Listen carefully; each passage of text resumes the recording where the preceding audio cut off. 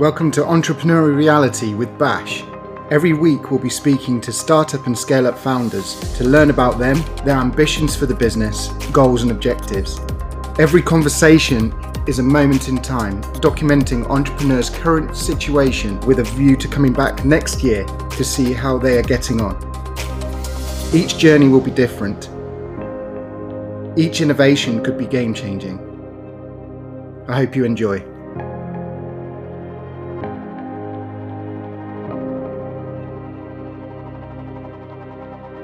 I'm very glad to have Douglas Bell of Frontier. Douglas, and just give a little bit of background. That would be great.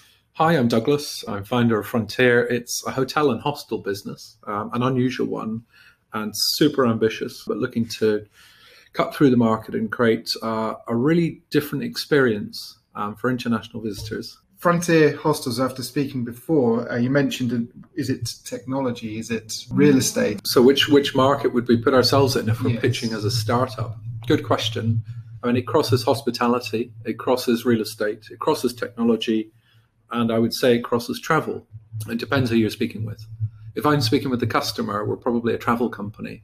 If I'm speaking to an investor, it's between real estate and technology and how we're advancing and seeking unfair advantage in the market because of that. But as a founder, it's about business model for me, and we make our money as a hospitality business. We're very unusual in how we're going about doing it. It's a highly innovative play, but we make money as an operator, yet we're willing to build our own buildings. Build your own buildings, that's interesting. So straight away that comes to me, how do you get your land? Are you acquiring the land? Are you renting the land? What sort of units are you looking to build? Well, we're going modular and we're open to freeholds, so owning the land, and we're very open to leasing. There's actually some very interesting short-term leasing opportunities in cities like London, where actually when you look at the real estate market, it's not worth buying the land. It's crazy, crazy land values. Do we need to be married to the way that people have done it in the past? And we find actually that there is a very interesting pop-up market, and we are willing to have that, give that a really good go. And so how long have you been going for? We've been trading just under a year for our pilot site, and we built that ourselves on site with highly innovative architectural products. But it's actually the world's smallest hotel. Really? So it's small in terms of number of rooms or height? Or it's small but perfectly formed in its set of features, but it's 2 bedrooms, it's 2 bathrooms, it's 1 living room and 1 garden. So we've created a micro hotel concept. It's actually in the top 5% of Airbnb, so it's performing incredibly well.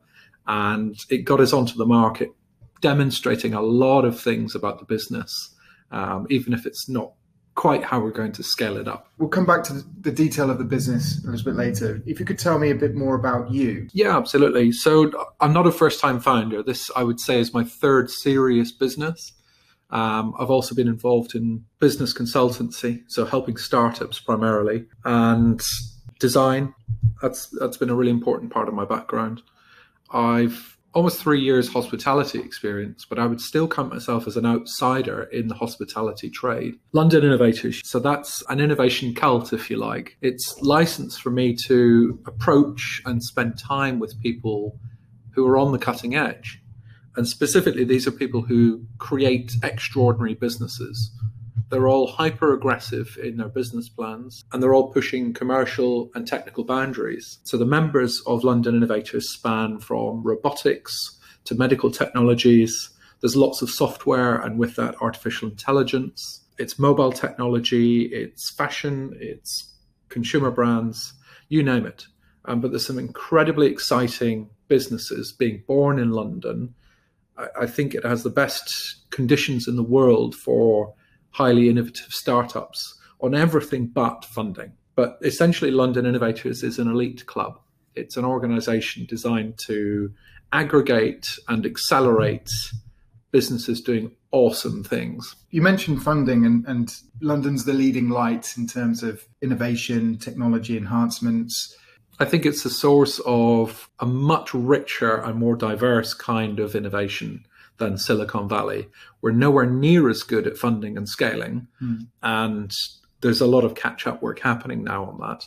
But tragically, London has amazing businesses that don't make it because the money isn't necessarily here, or the attitudes towards risk aren't necessarily here. In Silicon Valley, they have a much quicker decision-making process and deeper pockets. Are you facing some challenges around the funding process? Are you raising funds at the moment? I see great businesses struggling with funding regularly. It's a bit of a mystery box in London. We have an opaque market by comparison to, say, Silicon Valley.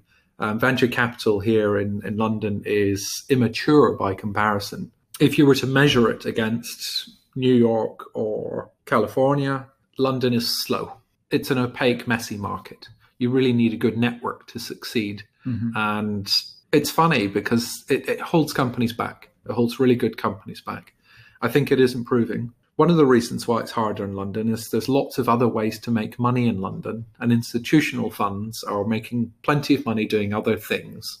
In Silicon Valley, well, it's a bit different. They're really focused on startups, but it will catch up at some point. I'm confident through what I see through London Innovators that there is incredible quality and sufficient quantity of highly investable entrepreneurs with world-changing initiatives. And in terms of that network, are there opportunities to access funding through those innovative companies, getting access to their investors that may be in play? Oh, undoubtedly. I think there's a number of ways that London Innovators helps its members get funding. We don't take a fee for that, but we put people in touch with investors, and other members put one another in touch with investors. I can give you some examples. askatest.com, that's a breakthrough in the market research world. It's a platform for instant feedback from consumers. They raised 3 million through an introduction we made at London Innovators. So delighted to have made that. Awesome company and great founders, and good for everyone, frankly. That's great news. That's a great example. Going back to Frontier, you've got your sort of proof of concept that's running at the moment. What sort of investment are you looking for at this point in time? It's still very modest at this stage of the business. We'd probably take up to £6 million in equity at this stage, which is very light considering the ambitions of the company. But we're very lean, and we can do an awful lot with that kind of money. To some tech entrepreneurs, that sounds like an awful lot for an early stage business. Well, it's peanuts for real estate. You know, you could go get 3 apartments in London for 6 million quid. You can get one. With that, we will actually be building a hotel at a substantial scale and really pushing the quality way up market for the price point at which we'll be selling at. But yeah, we're raising a substantial amount of money and just literally switching that on next week. Oh, great. I went traveling last year. I went all over the world and came across a number of hostels. They're all very, very different and all have their own character. But after a while, you start to feel that you need something that's consistent and regular. Could you talk about where the locations and some of the thoughts around Frontier in the hostels? Yeah, that's really 2 questions. So I'll try and separate them again. Thank you. Okay, so there's a quality question, which was the latter part, and then location. I'm thinking globally in terms of location. So it's the more popular destinations that you can think of, from San Francisco to Rio de Janeiro to London. For context, we're starting in London. We're based in London. It is the most visited city in the world by international visitors. It's a very strong market for selling beds in. We're able to do our own buildings. We can produce really high quality accommodation anywhere in the world. That's one of the more unusual things about Frontier. That means we will look for extraordinary locations where we know we can make money. And that may be taking over a Mediterranean island that's completely isolated. It may be based in Ibiza. It could be, in downtown Los Angeles. They're all fair game, and we'll make investment decisions based on the local market existing, and then understand, well, hang on, what kind of a pull factor do we have? If we're creating wow quality hostels, what does that do to the local tourism market? How much market can we create? One of the dynamics we're seeing in the hostel market is it's slowly starting to improve. And that's a factor of big money getting involved. By big money, we're talking funds of 100 million plus being created just for hostel growth. So Bridgepoint Ventures, Patron Capital, who've recently exited. You've got, even in America, the creation of new hostel brands, but it is very early days. They're tiny scale. And they're taking them up market, certainly, but not necessarily getting the culture right or even the brand. So if you look at product and brand in the market, only a tiny percentage of hostels are even branded. And by branded, I mean they've more than 4 or 5 operations. They actually care about the look and feel of the product, and they actually care about telling the world that they're different. It's only about 1% of the market, as I understand it. And we're talking about tens of thousands of hostels out there.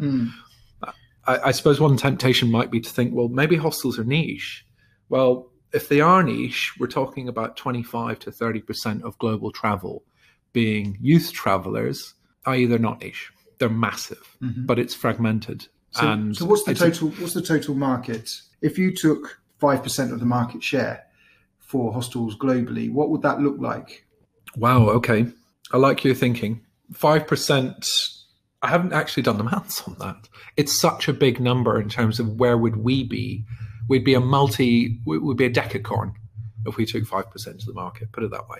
If we create 10 hostels, it's a home run, a massive home run. If we do 2 hostels, it's a home run for our existing investors. It's a massive win for them. Yeah. It's what's interesting is we're conflating high growth technology in the way that we're growing the business and running the business with real estate. And our investors are getting involved in a company that scales. So they're investing in enterprise value. You don't find many other comparisons in the real estate market that are doing that. I can think of one, and it's a very dangerous example, and that's WeWork. Why is it dangerous? Well, their numbers are insane. And I mean that quite literally. They don't add up. They are allegedly worth $20 billion on their cash flows because they're a high growth company. However, they're overspending by $1 billion per year. Maybe they'll go bust. I don't know.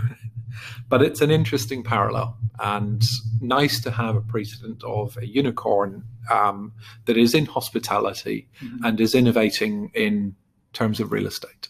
Going back to the point around hostels who care about the standards and they get to 5, what are the constraints that they see? Why haven't they gone and taken over the globe with a consistent brand that you see an opportunity for? Great question. One is attitude. They are hostage to their own limited thinking. And when you look at the people involved in the hostel market, it is not attracting high caliber people anywhere in the trade. It's rejecting them. It's actively putting good people off.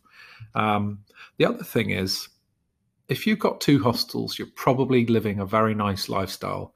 You're probably not needing to grow. And it's a trap. It's a funny trap where people who are doing good things stop. They're happy with their lot, but they're simply not designing their businesses to scale. Now, I must also recognize that scaling in real estate historically has been very slow. And the major bottlenecks are finding and sourcing the real estate.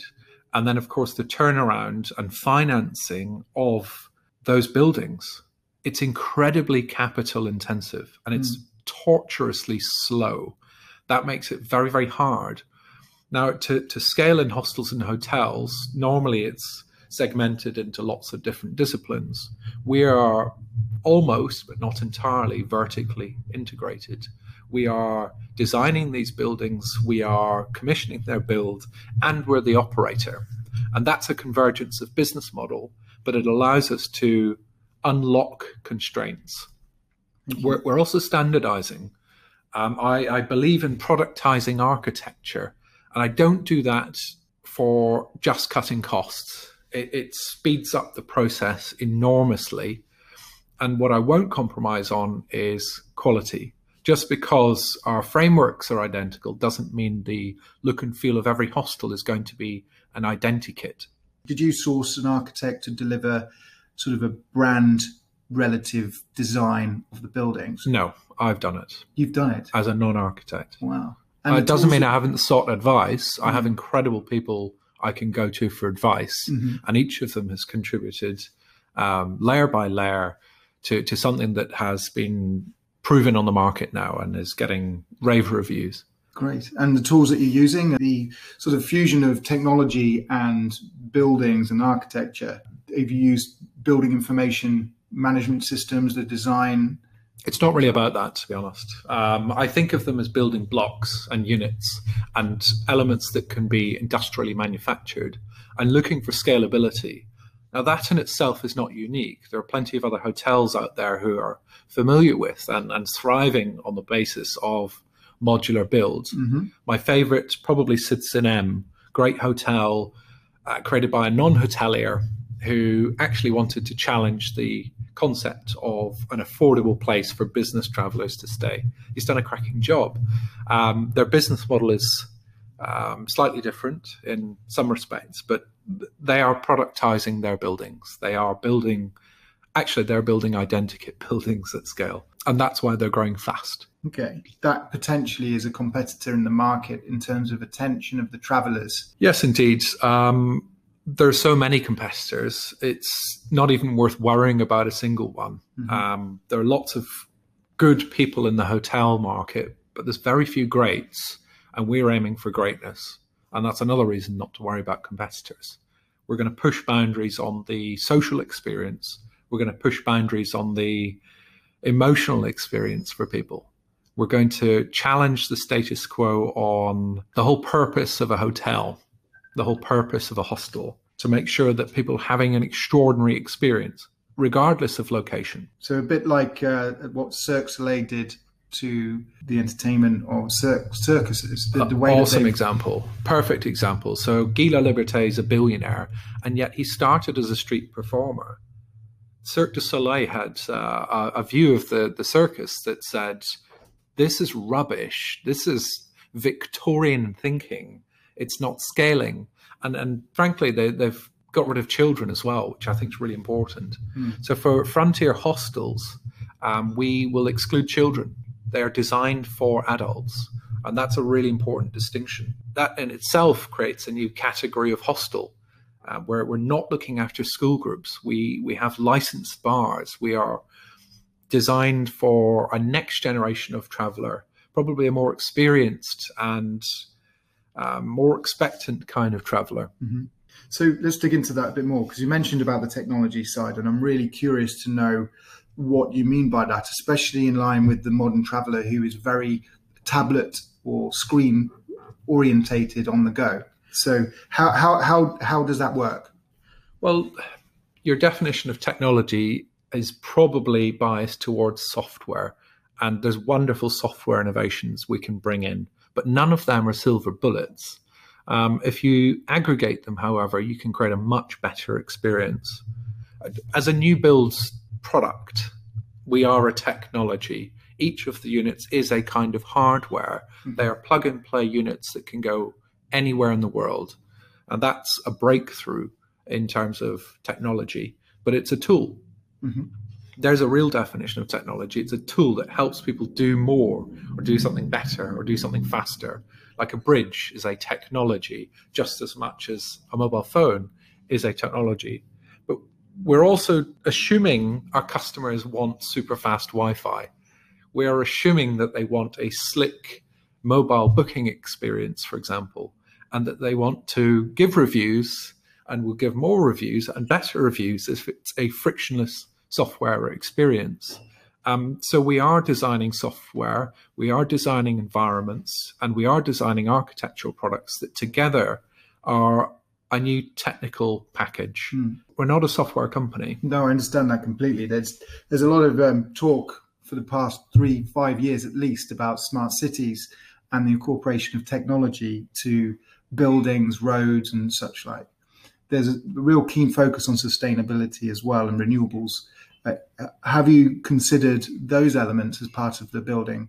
Well, renewables is a fascinating area. I do believe we've now had a paradigm shift in expectations on, let's call them green credentials, and we will push boundaries on that.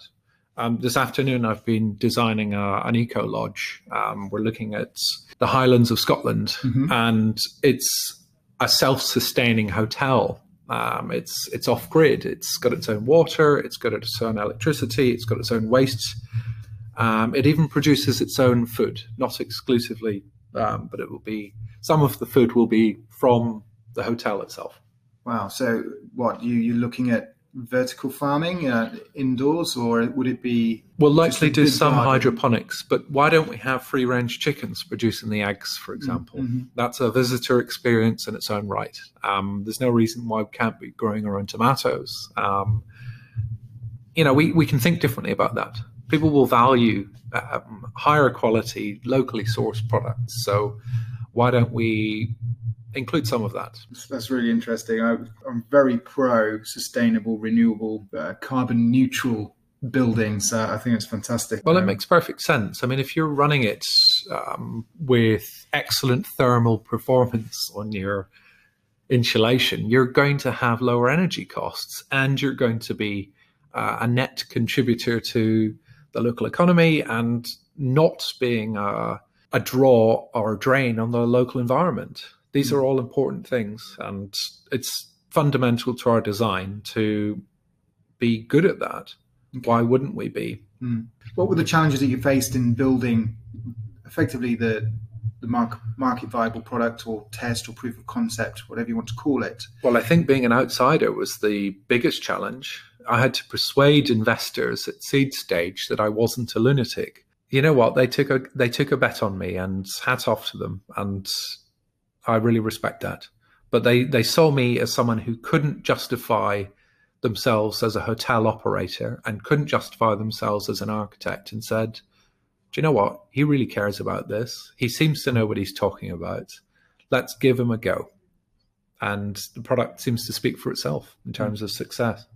Great. Hospitality and the running of the buildings, the cleaning of the welcoming of the guest, which is part of the customer experience, the traveler experience that you're looking to build and have a brand. In scaling, that can be a real challenge for organizations, especially when considering cash flow. What's your view on your business model? So operationally, we design to scale. Everything has got to be designed as you would a technology. How do we communicate with all of our cleaning staff and all of our operations staff about our brand standards? Well, the short answer is video. It's scalable. It communicates a lot more information a lot quicker than writing stuff down and doing exams. We video things. We show people exactly how it should be done. And, we can show them bloopers too. Here's a way not to do it. Example A, B, C. So that we can start with a high expectation and we can sustain that high expectation. How do you measure and monitor and manage that kind of operational standard? Well, again, the short answer is digital. It's software. It's having checklists like a pilot. A pilot has a very sophisticated list of checks to do. It dramatically reduces the risk for air problems, air disasters. And even surgeons now have looked to aircraft pilots for how to reduce risk.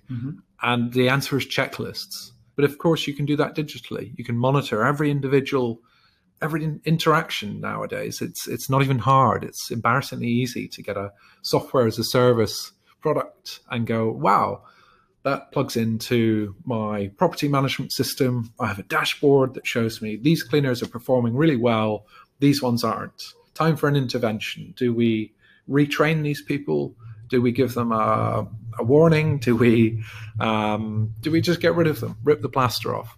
Now, I don't believe in super prescriptive brand standards. I used to work in Hilton when I was a younger man, half my age ago. And it was very corporate and they had their brand standards, but it was soulless.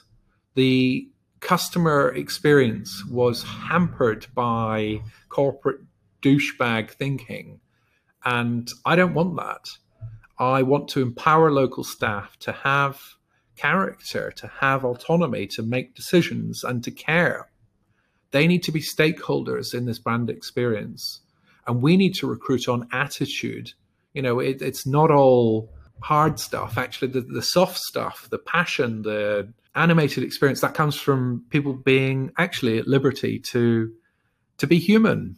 And I think there's a real breakthrough waiting to happen in hospitality that allows people to be human beings. Interesting. Just to touch upon the software as a service point you made, is there a potential from a business model perspective that you're looking at travel as a service, where just if you picture you've got a broad network of hostels and hotels across the globe and you want to garner brand loyalty with your travelers, so they pay a fee on a monthly basis as they go traveling. I think we would have to be at scale to make that decision and to really understand that and the value it offers. Mm-hmm. Certainly there's a lot of value in giving people a consistent quality as a brand and rewarding loyalty. So from the get-go, we are using loyalty software. We'll see how that goes. I honestly don't know the answer, but travel as a service historically has been a mass volume game, and those at the lower volume, the sort of travel retail businesses, mm-hmm. they don't make enough money. It's actually quite a hard business model to succeed in now. You're literally competing with Kayak and Skyscanner. That's a very hard thing to make money out of. But down on Maslow's hierarchy of needs, there's shelter, there's food. There's always a market for shelter and food. And we will hopefully always make money in selling those. There's also a phenomenal opportunity in experiences. People are traveling and choosing to travel to have an extraordinary experience. But I think hotels have forgotten that. I think most hotels are run by accountants, and I think they are commoditizing their trade. They are doing substitute. And by commoditizing, I mean you can substitute one boring hotel for another boring hotel. So a big part of Frontier's offering is anti-boredom. We are giving people experiences, opportunities that are not every day. The whole thing is designed to be more animated, more novel. When people go to a historic site, why are they doing it? They're doing it for story value. They want to say they've been to Edinburgh Castle. They're doing it for learning value. So by understanding that, we can design better experiences and great story value. Interesting. You're currently looking for funding. Where do you see yourself in the next 12 months? Within 12 months, I hope to be building the second hotel or hostel. Mm-hmm. The market is ripe for this. There's no shortage of demand. There's no shortage of land. If we hit our targets on funding and build program, we should be well into our second operation in terms of rights. That's on the horizon now. But within 18 months, we could have multi-million turnover and starting to think, right, we're going from hotel, hostel 2, 5 to 10. These are the sort of leaps that we're looking to make. So it becomes increasingly ambitious. So exponential growth potential is what you're referring to. Yeah, absolutely. Right. Okay. Game on.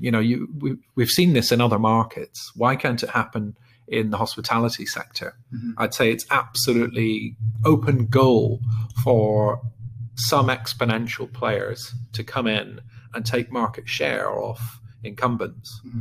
And hostels and hotels, the incumbents and hostels are mom and pop.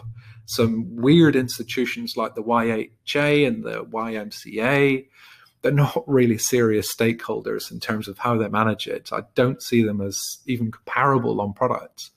And then in hotels, who are the really exciting people? Where are the inspiring leaders in the hotel market? I don't see them. So game on. There's such a massive lack of innovation in this space. It beggars belief. Category creation within an old market.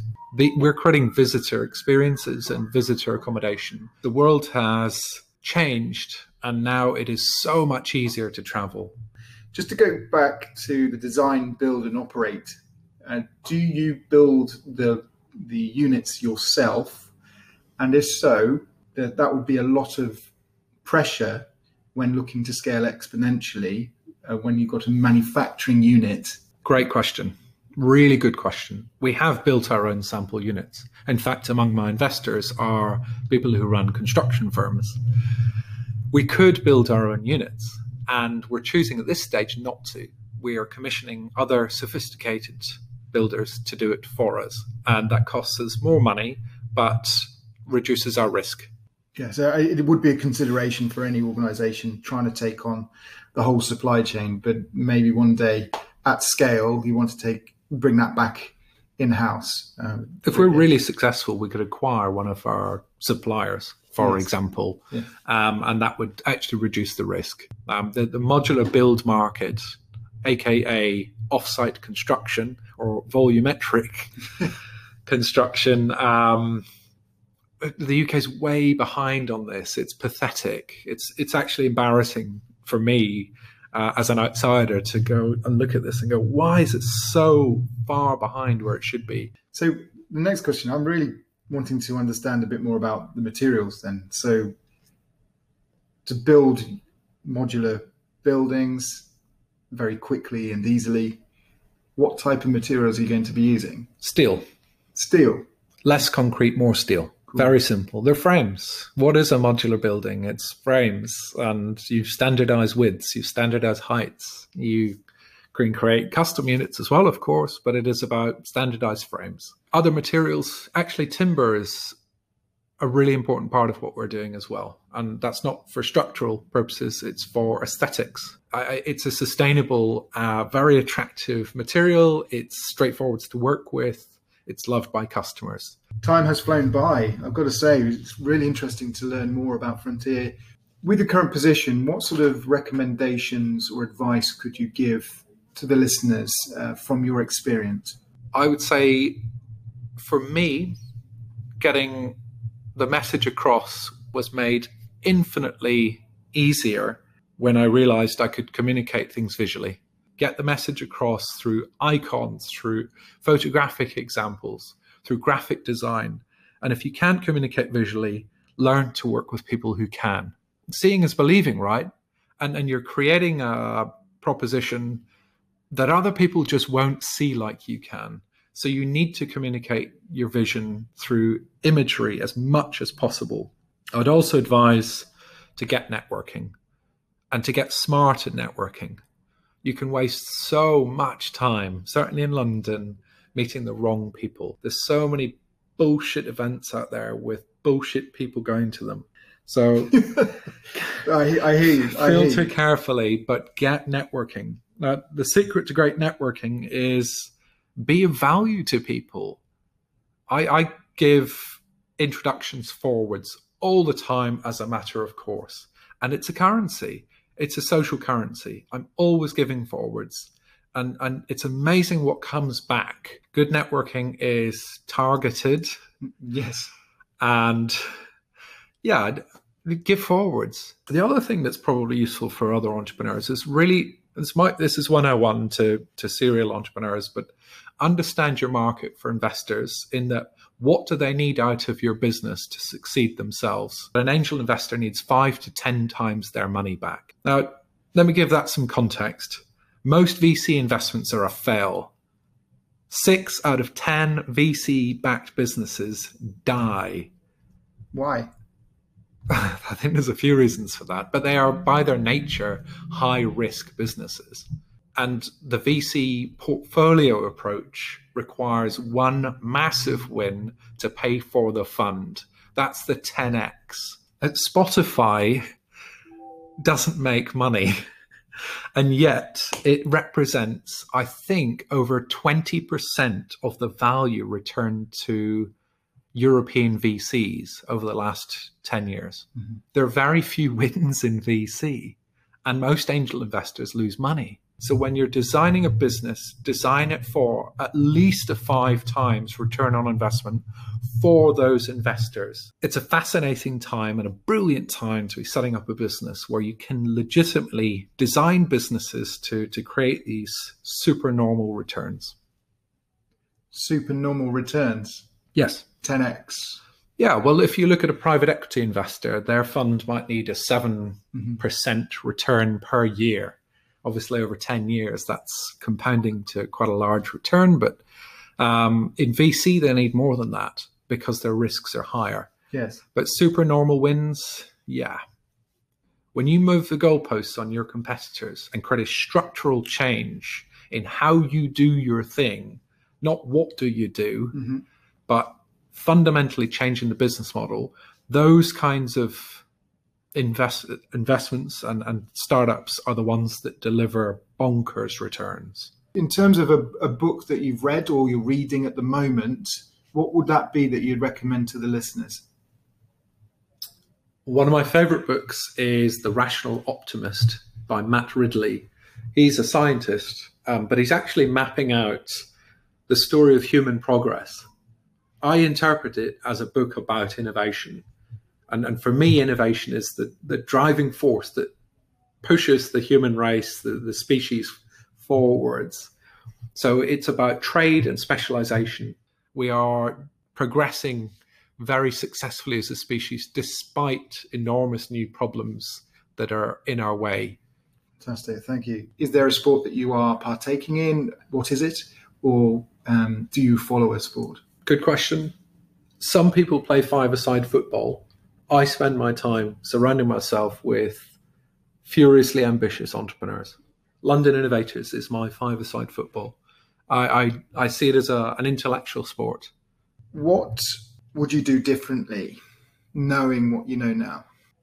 Well, I wish I had a superpower that told me how much time each individual was going to waste. That would be my ultimate superpower. In what context? So what individuals? So I've suffered an awful lot of time wasters, and hopefully I'm getting better at filtering them. But my God, you can waste so much time as an entrepreneur dealing with the wrong people. It's hard to describe. It's not one thing, but it's filtering. It's understanding who to speak with and when, and it's better networking. Thank you. So, well, Douglas, I appreciate your time. Hopefully you'll come back in 12 months to regale on your experiences, your journey to date, and then talk about your plans for the next 12 months. That sounds good. Fantastic. Well, thank you, Douglas. Speak to you again soon. Pleasure. So what do you think? We'll have another interesting story to dive into next week. Looking forward to it already. Some questions to you in the meantime. What is your story? What is your reality right now? And what are you working towards? Let me know. So you can connect with me on Twitter.